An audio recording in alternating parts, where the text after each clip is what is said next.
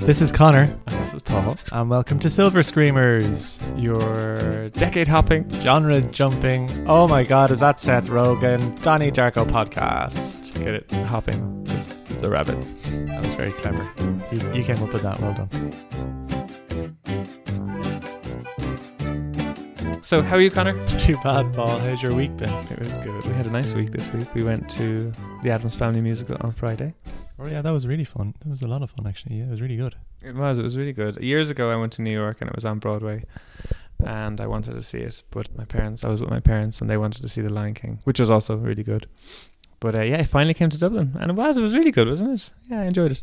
Yeah, it was really good. The only musical I've ever seen in London, I think, unfortunately, was Shrek the musical, and it was a lot of fun, but it wasn't kind of one of the ones that you'd go to London to see. It was much more for children, but I would have thought the Addams Family was for children as well, but this was quite blue, actually, which is fun for us, but probably not so much fun for the parents. Yeah, a lot of people said, I didn't think so. I thought it was more tongue-in-cheek, like a Pixar Disney film. Like, it was more innuendo than it was subtext. Innuendo. But anyway, we're not here to talk about the Addams Family, though maybe we will at some stage. I'd love to do a musical podcast at some stage. But we're here today, or this is our first episode, because last week was kind of last week was like our pilot episode, right? Yeah, I suppose. Yeah, I don't know. Is this episode 1 or 2? I feel like if this was a comic book, this would be our issue 1, and like last week would be our issue 0. Okay. Okay, we made 2 mistakes we made 1 mistake on the last podcast that we want to just clear up here now. We mentioned 22 films in that podcast. 24 films, because we each mentioned 12 films each. So we didn't do as much research on those films as we are going to do for these. So we made a mistake. I called Kate Capshaw's character from Indiana Jones Winnie, which of course it's Willie, and I can't believe that I got that wrong. I know that her name is Willie, but we called her Winnie. Yeah, you made that mistake. I don't want you lumping me in with these mistakes if they happen. We'll each be responsible for our own mistakes. Fine. I made that mistake, though you didn't correct me. That's fine. But and we thought this isn't a mistake. This is more of a kind of an addition when we came up with our criteria for our list, which I don't think is going to come into effect. The list isn't going to be important for a few weeks. But we initially had script, we said soundtrack, and then we said score, and of course those two things are different. But I think we're going to just put them together and call that music. We said cinematography. We're going to add direction to that, so it's going to be direction and cinematography. And then we thought maybe just of including overall enjoyment. So sometimes a film can take all the boxes, but you're just really bored. Yeah, and sometimes it works the other way around. You might have, really good direction, and that's actually the same thing that you just said. But well, we need some reason to get Hocus Pocus high up on the list. Yes, we do. Yes, we do. I recorded that last night. It was on TV again. Yeah, even though I think we have it on DVD anyway, but just so that if we don't have to reach for the DVD cover some night, we can just put it up. Yeah, but I think overall enjoyment, I mean, essentially you are going to the cinema or getting a DVD or doing other kind of things online for the overall enjoyment. So if the overall enjoyment is good, but the direction or other things are bad, then you might score quite highly. And equally, if the direction is good, but the overall enjoyment is less, then you could still score it adequately, but probably not quite as high. Yeah, absolutely. So we're going to start up, and our first theme for our first loads of podcasts is going to be cult films, CULT, cult films, which is kind of open. Why did we choose cult films to do first? Why did we do that? I don't know. We were having dinner and we just came up with cult films. I don't know why. And I don't actually know. This is something I should have looked up before, which I meant to look up. But what is actually the definition of a cult film? A cult film would be a film that maybe on its release wasn't embraced that much, but has over time developed a cult following for whatever reason. A lot of the time cult films aren't particularly good from a kind of artistic point of view maybe, but there could be something else enjoyable. Like Showgirls would be a good example of a film that's pretty widely accepted to be awful but very enjoyable. Well, don't give away the next few weeks' episodes before we decide on them. I mean, there's hundreds of cult films, and it's very subjective. I mean, anything you could say, a lot of things are cult films, and not all of them, because the one we're going to do today is Donnie Darko, just from 2001, and I would think Donnie Darko would be widely considered quite a good film. I would think so, and it's got a huge cast for what you would expect a cult film to have. I would normally associate them with lower budget films, with probably actors who are debuting, or it's their first feature film. But yeah, this is a star-studded cast by all respects. Quick chat before we go into the beat by beat. What is your history with this film? You did see it before. This isn't your first time yet. I've seen this a few times at this stage. I think I saw it back in 2001 or very soon after it came out. I can't remember if it was in the cinema over here, but yeah, I saw it quite soon after it was released, and I did not understand the film at all. I did not know what was going on. Now, I suppose I was 17 when it came out. That can't be an excuse, though. I watched it probably 3 times before I actually kind of understood what was going on. I had to kind of watch it, give it a while, come back to it, and then watch it again. And then eventually, I think I got what was going on. And then I watched it again last night, and I'm totally confused again. I don't think I was too confused. I think I got most of it. I remember I first heard of it when it was coming out on DVD, so I think it was in the cinemas. It came out just after 9/11, so I don't think any film did particularly well then, especially not because there's a kind of a plane scene in it. I remember it just being a really cool film, and that like everybody wanted to watch it. And I used to work in a newsagent where that sold newspapers and stuff around that time, or maybe a year or two after it was released. And they used to give away DVDs. They kind of went through this phase of giving away a DVD free with the newspaper. And normally they would be films that kind of, nobody really had kind of forgotten about, like I think Fried Green Tomatoes by the Whistle Stop Cafe was one. Into the West was another. But they were all kind of films that people had kind of forgotten about. And then Donnie Darko came out, which was a relatively new film, which was a really cool film. And I remember I had seen the film before, but I remember that that Sunday, like everybody bought that paper. And I remember like stashing one of the DVDs because we were able to take them at the end of the day, because usually we didn't sell them all, we could take some. But I remember stashing one of the Donnie Darko ones. That's an admission of robbery from your old job. I don't actually feel too bad for not understanding it, though, because both Seth Rogen and Jake Gyllenhaal admitted that they didn't really understand what was going on either. So I don't feel too bad about that. Yeah, I well, we'll go into the beat by bit in a bit, but I don't think it's that complicated. Well, we can talk about, because there's a few. I mean, I think you can enjoy it without kind of going into real deep into what's exactly happening. I'm just looking at some scores it's gotten on some internet sites. Rotten Tomatoes, 86%. And in the Internet Movie IMDb, I can never say that, it got 8.1, so pretty high marks. Very high marks all around. I've just touched my eye after cutting chilies. This is a regular occurrence. You shouldn't cut chilies before we do these podcasts. Yeah, I did wash my hands, but okay, so I'm going to go through the beat by beat now. We open to see a young man asleep on the side of the road in his PJs. Cycles home to The Killing Moon by Echo and the Bunnymen. That's the soundtrack on the cinematic release. And in the director's cut, it's Never Tear Us Apart by INXS. I watched both actually versions for this critique. Which one did you watch, Con? I think I watched the shorter version, whichever one that was. But I do have an interesting little bit of trivia on him cycling home. When he cycles home, a red van passes him by, and Frank is actually in that van. Oh, the human Frank. Human Frank, yeah. It would have been a bit obvious it was the rabbit. Oh, I didn't notice that. Very good, very good.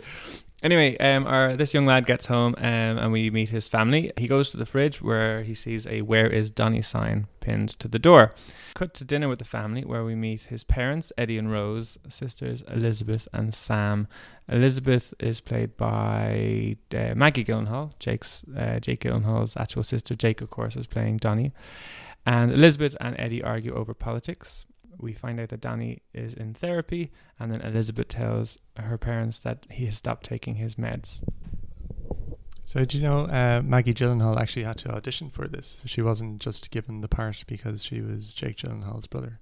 And the director initially didn't actually want her to play the part, but her agent, I suppose, showed him some old footage of her drinking urine in another movie, and he kind of liked that for some bizarre reason and decided to go with Maggie. And he obviously decided that it would make good brother-sister rivalry between the two of them. Drinking urine? Like, really drinking urine, or just in the film? I'm not sure. I think it was in the film, but I think it was real urine. Well, how do you find the opener of the film? Yeah, I quite like it because when it opens initially, you just see Donnie in the middle of the road. You don't. He's waking up, obviously, but he kind of has this wry smile on his face, which kind of implies that this has happened before, or this is something that he's used to, or maybe that there's some sort of mischief afoot. I quite like the montage kind of cycling scene with the music. It kind of sets up this scene of or this world of middle class American suburbia that he lives in. Yeah, so no, I think it's a good opener. Yeah, I think it's a great opener. I have to say, I love the family. I think they're just so likable. From the first shot when we see Eddie spray a leaf blower at Elizabeth. That's Elizabeth he blows it at, isn't it? I thought it was the mother at first, but then you see the mother reading a Stephen King book, so I think it is Elizabeth. And then we see them arguing over dinner. And even though they're arguing, there's like even the fact that Eddie like laughs when Donnie curses, and I think the family are really charming. I really like the family. Yeah, I think the dad laughs when the little daughter asks, "What's suck a fuck mean?" Yeah. But there's you can really see the banter between Jake and Maggie Gyllenhaal in that scene where they're telling each other to suck a fuck and go whatever it is, fuck ass or something.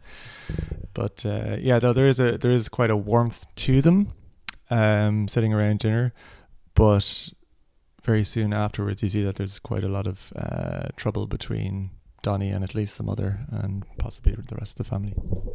Yeah, well, Donnie is clearly a troubled kid. I think the mother's like an amazing mum. Anyway, we'll get to that later. I love the line as well. So Donnie goes up to his room and his mother confronts him and he calls her a bitch, and then she says to the husband, "Our son just called me a bitch," and he says, "You're bitching, but you're not a bitch." That's a great line. Yeah, that was a good line. It's a good line. Okay, so that night we hear a spooky voice tell Donnie to wake up. The voice tells Donnie, "I've been watching you," and lures him outside. Donnie leaves the house and stares at a terrifying giant bunny rabbit. The bunny says 28 days, 6 hours, 48 minutes, 6 seconds. That is when the world will end. Elizabeth comes home through the front door. We see the father asleep at the television, and we hear a massive crash that shakes the entire house. The next morning, two golfers wake Donnie Darko, who has fallen asleep on their course. One of the men is Jim Cunningham, played by Patrick Swayze. More on him later. Donnie walks home from the course and sees his house surrounded by police cars and a large crowd. He also sees a crane lifting an airplane engine from a hole in the house roof. Donnie is greeted by his family, who are delighted that he's alive, and it's revealed that they don't know where the engine came from. There's been no reports of a plane that has lost an engine, which is slightly disturbing. And the family move into a hotel. The next day, Donnie gets a bus into school with Sam, his sister Sam, and we meet his friends. And my personal favorite character, Sharita. "Go back to China, bitch." I love that line. Yeah, that's and all she can say is shut up for everything. Shut up. Does she have another line in the entire film apart from shut up? No, that's her only line, and even when she's on stage, she does like an interpretive dance, so she actually has no other lines, as far as I can remember. But she's actually in Orange Is the New Black now. She must be the one that Piper bullies into being her bitch. I have no idea. I've only watched the first 2 seasons, so I haven't actually seen her in it. Okay, yeah, she's not a very big role. Very good. Well, she does have another line because she reads the card that later on. She reads the little card that Kitty gives her for the line. But yeah, she doesn't have any proper lines. I just love her, but I'll talk about her later. Anyway, then we get our second musical scene as they arrive to the school, which is head over heels, Tears for Fears. And we kind of meet the rest of kind of the extended cast. We meet Kitty, who is the gym teacher and also a parent to one of Sam's friends. We meet Jim, and I'm going to talk about this later. I don't know why Jim is here. We'll talk more about Jim. I have lots of questions about Jim. And we see Sparkle Motion, which are Sam's dance group. We also see the English teacher, who's Karen, played by Drew Barrymore. And we see the science teacher. I can't remember his name. What's his name? The science teacher. He's kind of boring and irrelevant. And at the English class, Karen was teaching, and new girl Gretchen arrives, and Karen tells her to sit next to the boy she thinks is the cutest, which is, of course, Donnie. Can I just say right now that I love the actress that plays Kitty, the gym teacher. I love her. Her name's Beth Grant, and I have a very fond recollection of her in Sabrina the Teenage Witch, where she was serving them burgers, or she was working in some diner or whatever, and she just they leave her a quarter as a tip, and she goes, "Oh well, it looks like I'm getting steak tonight." And they say, somebody says something about the pinball machine man, and she goes, "Oh, the pinball machine man always served you burger and fries, the pinball machine man guy." And she's just very funny. I like her. Yeah, she's fantastic in this. There's 2 quotes in this film, and she has the other quote that I love. Can you guess what that is, Connor? Probably about her dedication to sparkle motion. Sometimes I doubt your commitment to sparkle motion. It's just, yeah, she's hilarious. She's horrible, but she's hilarious. She is horrible, but she's been sort of tricked by Jim Cunningham as well, but she's allowed herself to be tricked. But I also liked her scene with the chalkboard where she's where she's talking about the love-hate line. What do you think of Gretchen? Gretchen is the love interest. She arrives at this stage. She reminds me of Kristen Stewart. She does have a look of Kristen Stewart about her. She's kind of pale with kind of pale makeup. I suppose angsty teenager. Not that Kristen Stewart is typecast as an angsty teenager or anything. But I do like her. She comes across quite nice, but she doesn't come across as somebody with a lot of personality for me. The interaction with her and Jake Gyllenhaal in the first time they meet, where he walks her home, that's quite nice, and there is a bit of chemistry there. But apart from the look about her, which is, I suppose, similar character to Kristen Stewart's character in Twilight, I suppose. Yeah, what do you think of the scene where Drew Barrymore tells her to sit next to the boy she thinks is cutest? Drew Barrymore annoys me a bit in this film. Karen is the character's name. She kind of strikes me as this teacher who's, "I'm so cool and I'm strict," because she tells them when they start laughing, she's like, "Quiet!" And then she tells her to sit, let her choose. Oh no, that's a terrible thing to put Gretchen through on her first day at school. And then like she gets the other girl just to sit up anyway, like, so where's she gone to sit? It's weird. She does annoy me a bit. Drew Barrymore's character does annoy me a bit in that scene, but I think it works. I think it's a good scene. It sets up Donnie and Gretchen. I feel sorry for the girl who was told to get up off her arse and move. She's probably sitting in the corner or something.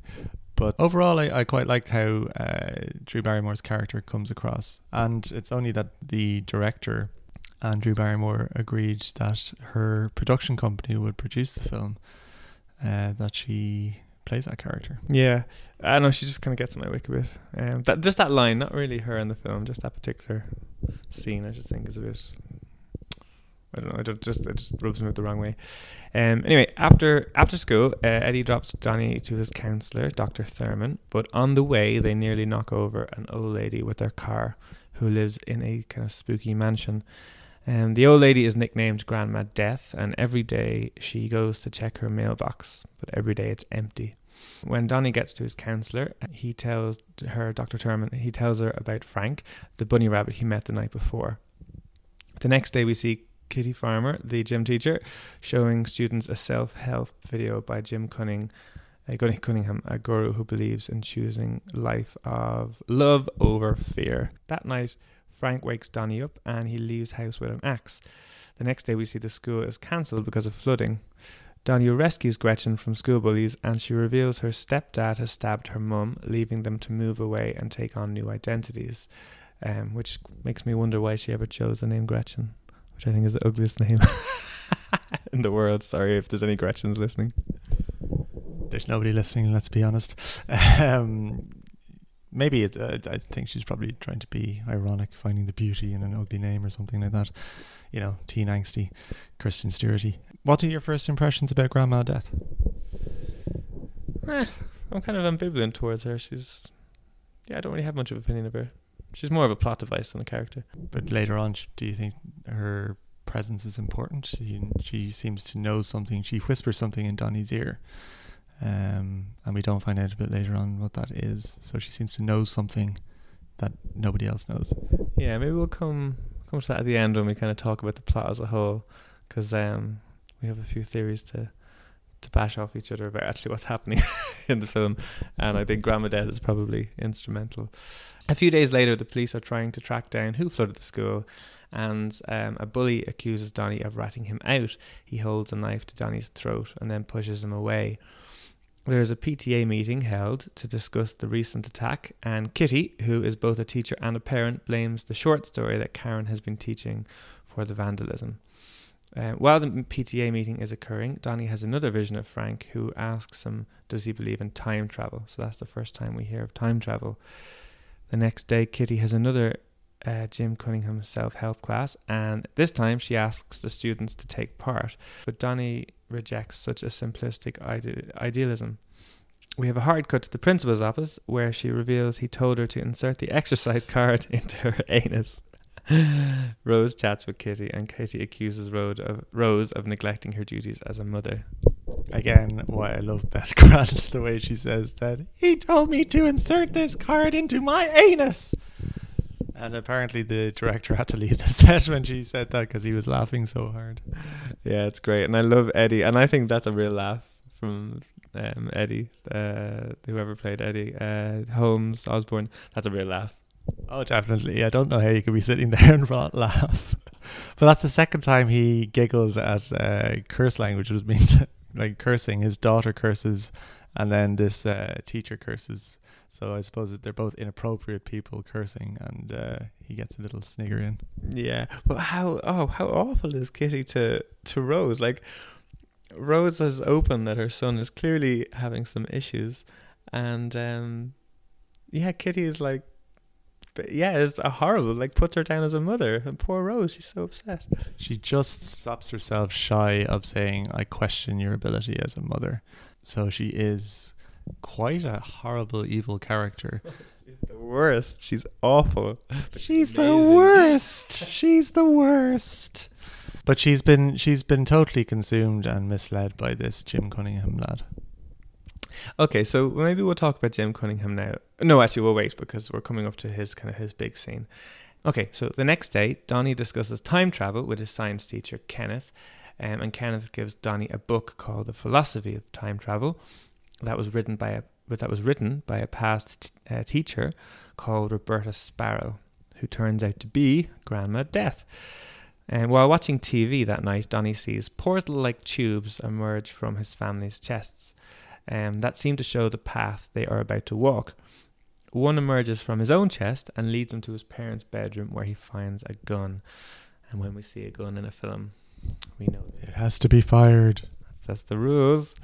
There's parts of this. Okay, so whenever Donnie is seeing Frank, or this, what they call portal or wormhole that exudes from his chest, he always seems to be in this kind of trance. And I'm not sure, is it the medication that he's on that's doing this, making him drowsy, making him hallucinate, or is it something else? Is it part of him? Is it like a schizophrenic kind of thing, or what's going on there?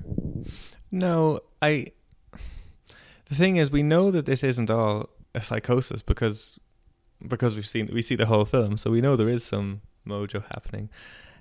I think he is seeing the fabric of reality kind of break down, and he's seeing things, perhaps because of his condition, he is seeing these things happen around him. So no, I don't think he's hallucinating. I think he is seeing things, because it leads him to the gun.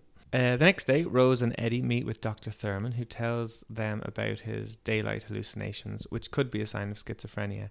She suggests upping his medication, which they agree to. And then we see Jim Cunningham, the self-help guru, give a talk with the students.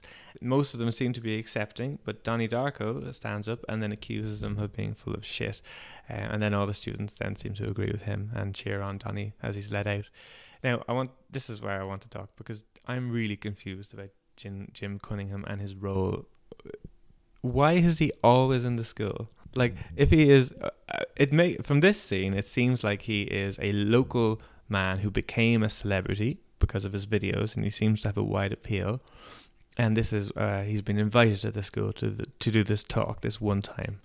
But we see him on the first day of school, or not the first day of school, but the first day that we go to the school, we see him there. We see him judge the talent competition. He just seems to be in the school like constantly, so it feels like he's actually a teacher in the school. I'm kind of confused. Well, I suppose he is a local celebrity, so they probably do get him to judge a local talent show. It's a small town. There's probably not a lot of people around, or I assume it's a small town. He is probably there on the first day of school, I assume by invitation from Kitty, the PE teacher, because she is quite infatuated with him. Yeah, having just said this out loud and realizing what we find out about Jim Cunningham, I think I've answered my own question, and it's really gross. It's also gross that you just called him Cunningham. Cunningham. Oh man, he just is lingering around the school because he's a dirty old man. Well, he wasn't that old, was he? Patrick Swayze, give him a break.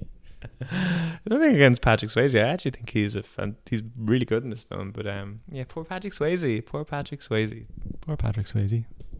Anyway, Donnie discusses with both Gretchen and Dr. Thurman that his hallucinations are exactly what are being described within Grandma Death's book. Gretchen and Donnie share their first kiss and go to the cinema. When Gretchen falls asleep, Frank appears beside them. He takes off his bunny head, and we see he is a young man with a bloody eye socket. He tells Donnie to burn Jim Cunningham's house to the ground. He sneaks out of the cinema and is back before Gretchen wakes. As this is happening, the school talent show is on.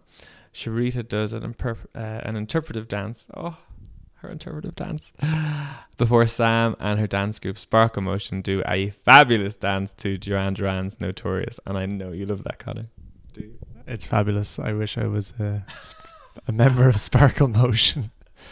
I really like Sharita's dance. It's gorgeous, and you can really see that she is this really introverted, quiet person who's pouring her heart out in this beautiful dance. And then somebody just shouts, "Get off the stage, Sharita!" Yeah, but she does get a round of applause, and I feel like, you know, she was accepted. And she looks so sweet then when she's sitting outside in her little angel outfit. What a fantastic production for like a local talent, because she has all the backdrop and the birds, and then Sparkle Motion have lovely costumes and stuff. Say what you want about Kitty, but she can choreograph a routine and she's good taste in music. Okay, there was actually a series of coincidences when we decided to pick this film. I did a bit of research on the actress who plays Sharita, who's Jolene Purdy. I didn't realise she was in Orange is the New Black until you mentioned it. I must have just skipped that. Clearly very in-depth research you did. Yeah, I don't know why I didn't notice that, but I did notice that she was in Under the Dome, which I've only just literally a week or two ago started reading the book of. I watched the first couple episodes of that when it was on TV. I think it only lasts for 2 series, but I don't remember who she was. I heard it wasn't great though. She's quite striking looking though. There was another, only 2 or 3 weeks ago, I read the quote from Tolkien about Cellar Door being the most beautiful sentence, and then it appears in this film as well. So some little coincidences. There you go. And that Cellar Door was from some 1955 essay that Tolkien wrote. But actually, apparently in the director's cut, the director got it wrong. He said it was Edgar Allan Poe. Oh, really? Oh, okay. That's interesting. It sounds like something that you would totally disagree with about Cellar Door. Why does that sound like something I totally disagree with? I could just imagine you saying, "Nah, Cellar Door is not a beautiful phrase." I did actually think that when I heard it. I don't think it's a particularly beautiful phrase. Just close your eyes and then just think of the sound. Let it wash over your ears. Cellar door. Cellar door. No? Well, you're not cellaring it to me. The next day, it's revealed that the fire that Donnie started exposed a stash of kiddie porn, and Jim is arrested. Karen is fired from her job for her unorthodox methods. She defends herself, but the principal puts his foot down, and she lets out a big profanity in front of Sharita. We also see then that Sparkle Motion have been invited to LA to compete in a talent competition, but Kitty is distraught because she then finds out about Jim's arrest. She is determined to defend him. She's convinced that there's a conspiracy. So because of that, she can't chaperone the girls to LA. So she asks Rose. But Rose isn't so sure. So we get the best line in the whole film. Sometimes I doubt your commitment to Sparkle Motion. Connor, sometimes I doubt your commitment to Silver Screamers. It's episode 2. Give me a break. Jesus. Or episode 1 or whatever. We'll see how it goes. Anyway, Rose relents and agrees to chaperone, leaving Donnie alone because Eddie is away in New York. She tells Donnie Elizabeth is in charge, and Donnie asks her, how does it feel to have a wacko for a son? And she says, in the most heartwarming moment, it feels wonderful. Oh, how lovely is Rose? She's so lovely. I think that actress is so like Annette Bening. I thought it was Annette Bening. It's Mary McDonough. She's very like Annette Bening, isn't she? She does look like Annette Bening, but she is an Oscar nominee. She was nominated for 2 Oscars. One was Dances with Wolves, and the other one was Passion Fish. The great classic. I remember it like it was yesterday. That actress actually was in Battlestar Galactica, which I used to watch. She was the president in that, and she was also the vice president in Independence Day. Sorry, not the vice president, the first lady. Oh, yes. And interestingly, Frank was also in Independence Day. Oh, was he the son of the guy who kamikazes and kills all the aliens? Yes, James Duval is his name. I did not know that. Very good. Yeah, no, she's fantastic. I really like her. I just love the Darko family. She has I think she has an odd manner about her. I think her acting style is kind of unusual or something. Distinctive. Quite distinctive, and there's a reservedness about it. Yeah, I thought she had this warmth that I really liked. I thought she was lovely.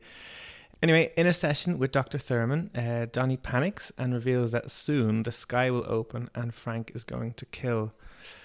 Dr. Thurman reassures him but is very concerned. She tries to contact Rose and Eddie, but they are both away. When Donnie goes home, Elizabeth reveals that she got into Harvard. They decide to throw a Halloween party to celebrate. Gretchen arrives to the party but is upset as her mother is missing. They go upstairs and I presume they have sex then, right? It's heavily implied. You don't see anything. I thought you might see something in the director's cut, but it's heavily implied. No, you don't really see anything in the director's cut. Donnie's not the most gentlemanly in this scene. I know he's kind of going through a few things, but that's pretty traumatic. Her mother's missing and the house is wrecked, and he goes up and takes her virginity, presumably.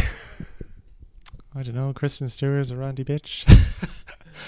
Well, you don't know. I mean, they go upstairs, I think, to be alone and out of the party because she is upset.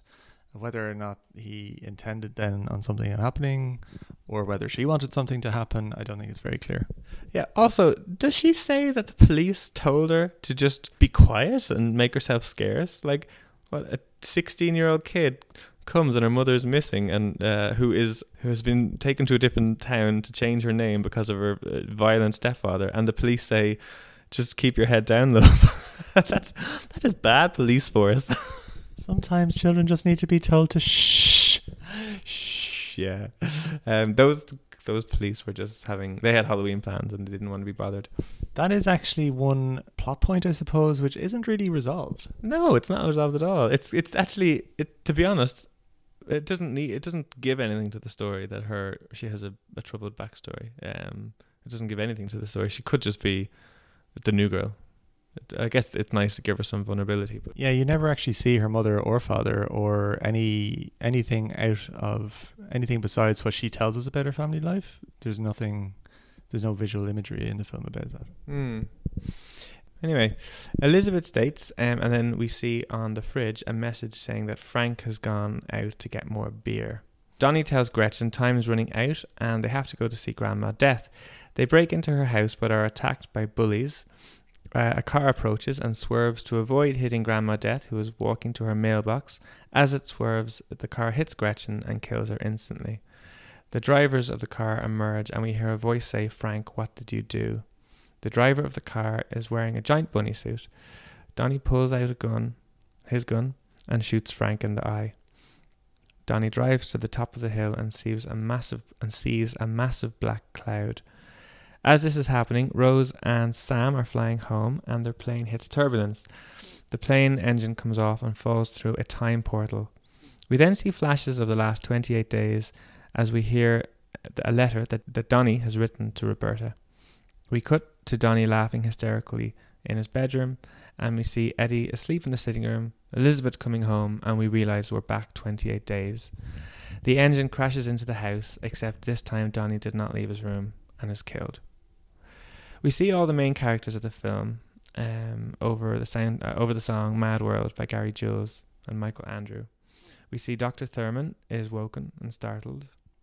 We see Karen and that teacher whose name I can't remember in bed together. We see Jim crying and very distraught. Clearly his self-help is a farce. We also see Kitty looking lost, hinting that she's not as zen as she claims. Interestingly, we see Chen looking very content, and we see Frank designing his bunny costume. He gently touches his eye, hinting that there is some sort of lingering feeling of the last 28 days or the time shift. We see Donnie's body removed from the house the next morning, and his family are grieving. Gretchen cycles by and asks a little boy what happened. She waves to Rose, and though in this timeline they never met, Rose waves back, sensing a connection. And that's the end of the film. He just bombarded us with a whole load of scenes and imagery there, and that's the end of the film. Bye-bye, folks. Well, there you are. There's a lot of characters in this film, and they all have arcs. And then it's interesting because when the time paradox happens, when we go back to the start, effectively they haven't done their arc. So if Donnie dies, and that means that Gretchen gets to live, and Frank gets to live. Yet Jim will go for the rest of his life. Well, he hasn't been exposed as a paedophile, and all these things haven't happened. And it's interesting. Which timeline do you think is the better timeline? Yeah, it's hard to say. I suppose Frank referring to the world ending is probably his world ending, and maybe Donnie's world ending insofar as Gretchen is run over by the car in a pretty gruesome scene. But you're right, there are other people's lives which have either been affected or will not be affected as a result of Donnie travelling back in time. But he obviously makes the decision that Gretchen living and him not being a murderer are a better option. Okay, so I don't think Donnie has had any choice in this. There was some sort of time anomaly where there was another universe, a parallel universe was created. And most people in this didn't know that they're in a parallel universe, but Donnie did. And there was various people in this path that, because they mentioned a few times that these universes do sometimes happen, but they're unstable and they can only last a few weeks, i.e. 28 days. And they mentioned like there was like some sort of angel or some sort of person who had special powers, the fire, water, and strength. And Donnie kind of uses fire and water. And then, does he use strength ever? This doesn't seem to be in the version that I watched. Do you know when he's having these flashes and we see all these flashes and he sees like the things that Grandma Death wrote in her book, and so I think this was inevitable, and that the metal of the engine came from the second universe and was transported to the first. And I think so that was like a miniature universe that was created just for 28 days. And Donnie was the only one who could see that it happened. And I think in another time period, Grandma Death was the Donnie Darko character, only she didn't die. I think that's what's meant to have happened. That's what I think.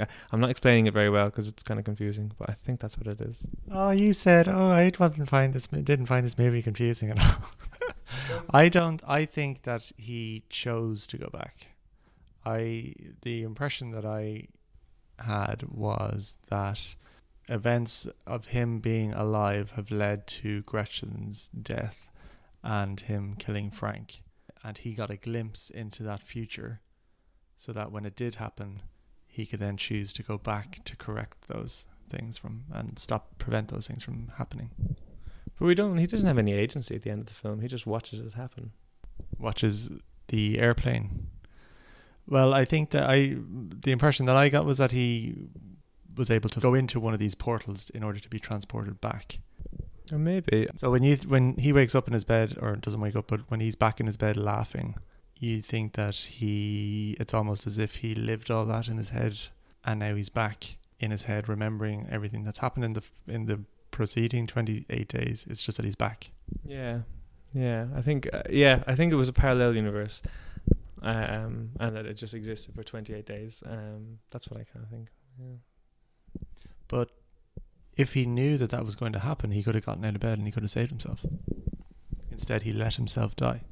Yeah, okay, perhaps then that's true. And he let himself, maybe he did let himself die then to save Gretchen and to save Frank. But I still think that that's interesting, yeah. But I still think those 28 days that we saw were a parallel universe, and that world ended when the plane lost its engine. I think that world ended, and it was like a little universe in its own way, just for those 28 days. And do you think that if he had saved himself and that universe had been allowed to continue, that there would have been this continuous loop? Or do you think that it would have, because he would have, if he saved himself, he would have been effectively in the same position as he was 28 days on? And would that have then reverted back again? No, I think if he had saved himself, it would have just been those events happening in the original universe, but Gretchen would have died and Frank would have died. I'm not really sure though. Maybe I'm more confused. Now that I'm talking about it, maybe I'm more confused. Time paradoxes are always confusing. I did really enjoy it though. Did you enjoy it? Oh, I thought it was a great movie. Even in my confusion, it really made you think. I was a bit, just to back up a bit where you were talking about, you were kind of going through the beat by bit, the beat there, and you were talking about the final moments or the final few scenes where he shoots Frank in the eye. He does that very quickly. He doesn't even hesitate. He's just like, oh, you ran over Gretchen, bang. Yeah, and it wasn't his fault at all. It was the bully's fault, or maybe no, it wasn't Grandma Death's fault. It wasn't Frank's fault. He was swerving to avoid Grandma Death. That could have happened to his dad only a few weeks beforehand when they swerved to avoid her, or Kitty when she swerved to avoid her. Yeah, poor Frank. And clearly this is the guy who's been in the big scary bunny outfit for the last 28 days in Donnie's head, and he's seeing this guy now. He doesn't really act very shocked, so maybe at that stage he's kind of figured out what's going on, or he doesn't care, maybe because Gretchen's just lying there dead. Yeah, I think he's just so overcome with grief that he just reaches for his... Yeah, I don't think he's even thinking about Gretchen. It's just interesting that he pulls the gun so quickly on Frank but doesn't pull the gun on the bullies. I know he's pinned to the You can't kill Seth Rogen. It's the other guy with the funny mustache. That's I suppose he's the main bully, and Seth Rogen is his debut film, so he's the minor bully. He's the grunt. Yeah, exactly. Yeah, but it's like Bebop and Rocksteady. I think the little pan of all the characters at the end is very telling, because we do see Frank touch his eye, and we do see there is an awareness there. I think Dr. Thurman kind of realizes something significant has happened. But just going back to Sharita, who I love, she looks happy, right? And in that little pan at the end, she is the only character who looks really happy. So it's almost like she's happy in her own little world when she's on her own. Which is odd, because she was in love with Donnie, so why would she be happy? Maybe because he was the only one that was kind to her, so maybe, I don't know, because she sensed that he was free, or she has this angelic kind of presence about her. Donnie does grab her, not violently, but he puts his hands on her and says something very nice to her. What does he say? It will get easier for you, I think, or yeah, it's something like, I promise everything will be good for you. So maybe that has come back with her. Maybe that kind of reassurance from him has gone back with her. I hope so. I hope so, yeah. She should be in Sparkle Motion. Actually, no, she doesn't need Sparkle Motion. No, she was way better than Sparkle Motion in some regards. She had that lovely interpretive dance. Yeah, I wouldn't say better. On a par. Artistically, she was better. Yeah. She was really good. You love her. I do. I think she's lovely. Is there anyone else that we want to talk about? Patrick Swayze, we mentioned him a bit. Patrick Swayze actually wore his actual clothes from the 1980s during the filming. Did you get a sense of the 80s from the film? Insofar as every now and again I would say 1988, yes. But from the clothes and from the music and... Not really. I didn't think it was particularly 80s looking. I do think Patrick Swayze's kind of white suit, and I think he had a kind of red turtleneck sweater on. That was very 80s. But apart from that, I didn't really get an 80s vibe. No, yeah, I would agree. Like the hairstyle, it could have been in the 90s, and it was kind of, it didn't have a time. I didn't feel it had a real strong sense of the 80s apart from. Well, maybe that's the point. Like, it is a movie about time. But I think it is set in 1988, so I think it is meant to. What do you think of Jake? How did he do? Jake Gyllenhaal as a leading man. I thought he was perfectly serviceable, but I wasn't. Yeah, it was fine. I wasn't wowed by him. I actually thought watching it that a young Leonardo DiCaprio would have nailed this role better. Was it his first feature film? It was his first leading role. Yeah, I think it was certainly his sprung him to Hollywood. I've seen Jake in loads of films, and he's always been good. I've never seen Jake Gyllenhaal in a film and thought like, wow, that was a performance and a half. Interesting. I always think that he looks a bit young for the roles. Like he was meant to have divorced Amy Adams like 20 years ago in Nocturnal Animals, and I know Brokeback Mountain spans like a good 20 or 30 years, but like towards the end of Brokeback Mountain, when he's meant to have grown up children and he looks like 12, it just doesn't work. But in this film, I actually thought he looked a bit old for the role. Like I know they do say he stayed back, so he's meant to be older than his peers, but like he looks decades older than his sister Sam, who's meant to be only a year or two younger than him. No, Sam is meant to be about 12. I'd say he's meant to be sort of 17 or something. I think he looks fine age-wise for the role. He's 21. He's actually 21 when he's playing it, and he's maybe meant to be 17. I don't think he looks much older. I think actually now, I was looking at a picture of him recently, and he's like 3 years older than me. He's 36. And I think I get this impression that he's a lot older than me, but he's still only 36. He looks the exact same now than he did in Donnie Darko. Gorgeous. Well, he's in school. He's in the same class as the little redhead girl who's in Sparkle Motion with Sam, and he's in the same class as Sharita. Like, he looks a lot older than them. Yeah, he does look older than them, but he doesn't look massively older. And if he has been kept back a year. Plus, Sparkle Motion they're not all necessarily the same age. No, they're not. No. Yeah, he was good. I think we've kind of talked about all the cast. So, in terms of it being a cult and fitting into the theme that we are covering this month, why do you think it's become a cult classic? Well, this is the point. I wasn't sure what constituted a cult, but I mean, as you said, it wasn't a big release. It wouldn't have been very well known. No, but why do you think people have been drawn back to it and to watch it over and over and over again? Because it has a huge, big following now. Well, I think it's thought provoking. Like we've just discussed here. You kind of get a sense of what it is and what's happening, and then somebody says points out something else about it, and then you go, oh yeah, that doesn't make sense, and then you kind of start thinking about it again.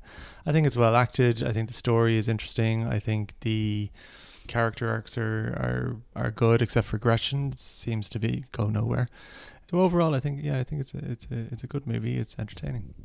Yeah, I enjoyed it a lot. I really did enjoy it. I haven't seen it in about 10 years, and I really, really enjoyed it. And I would watch it again sometime in the future. We don't have any films on our list, but I am happy to put this at number 1, Con.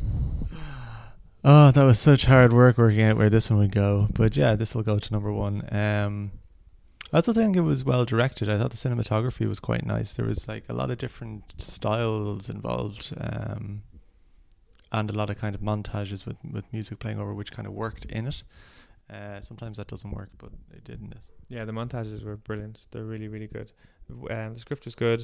The music was brilliant. Not just the songs, but there was this kind of spooky, in the scenes where he was seeing Frank, and there was this kind of dun dun dun dun dun, and then the sounds when he was stabbing, the kind of really, really. There were scenes in this film that were almost horror, like when he's in the scenes when he's getting hypnotized from Dr. Thurman, and he screams that he can see Frank now. That's a scary scene, and I actually think there's a couple of scenes where when he's looking at the camera, I got flashes of Jack Nicholson in The Shining. He had this kind of evil look, especially when he has the axe. Yeah, I can see that. It's definitely unnerving. There's never a jump moment.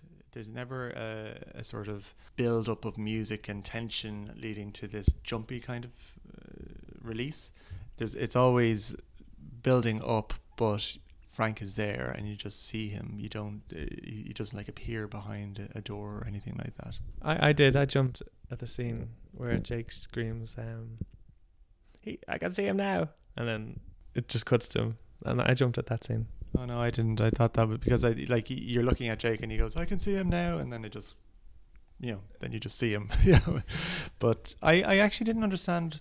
There's two things I didn't understand. One was why he screamed, because he didn't seem to be afraid of Frank. Yeah, but at this stage, Frank was starting to get more intense and was starting to talk about death. And also at that stage, he was being hypnotized. So he was probably slightly less coherent. And he realized that, that Frank told him that it was the end of the world. He told him that he was going to kill. He was probably going, okay, maybe maybe this is cause for concern. And Frank was bloody terrifying.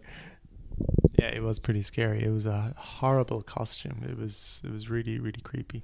And your man is meant to have created that himself. Yeah, it's iconic, actually. I would say the Donnie Darko costume or the Frank costume is iconic now. I mean, if you saw that at a Halloween party, you would know exactly what it is. I imagine, we haven't picked a lot of films that we're going to do. I think this is going to remain number one for a while, and I imagine it's going to stay near the top of our list for a while. Would you think that's fair?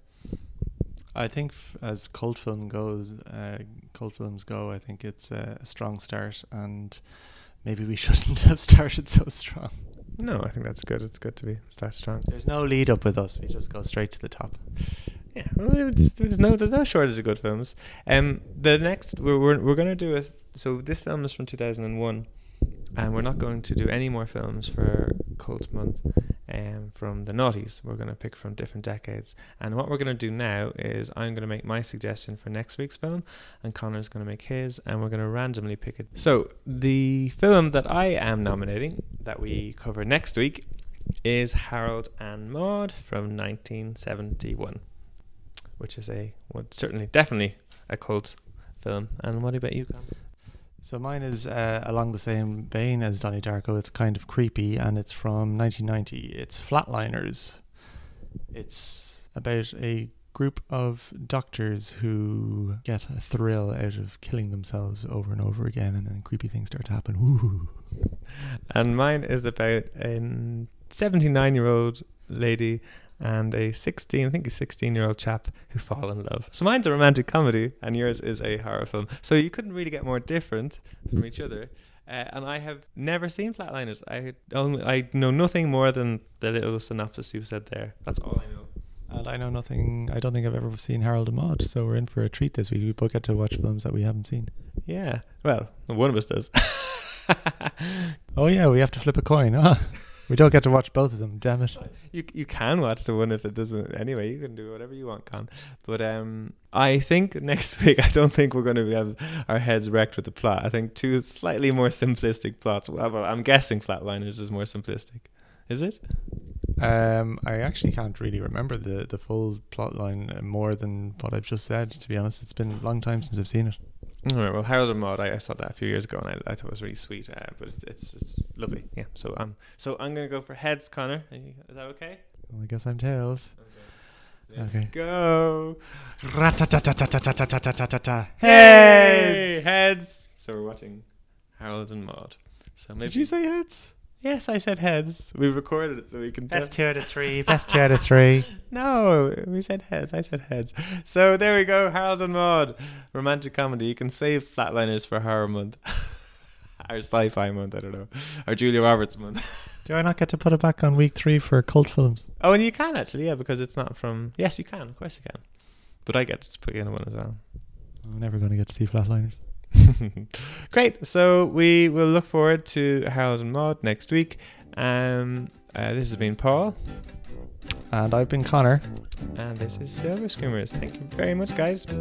Thanks for listening. See you later. Bye.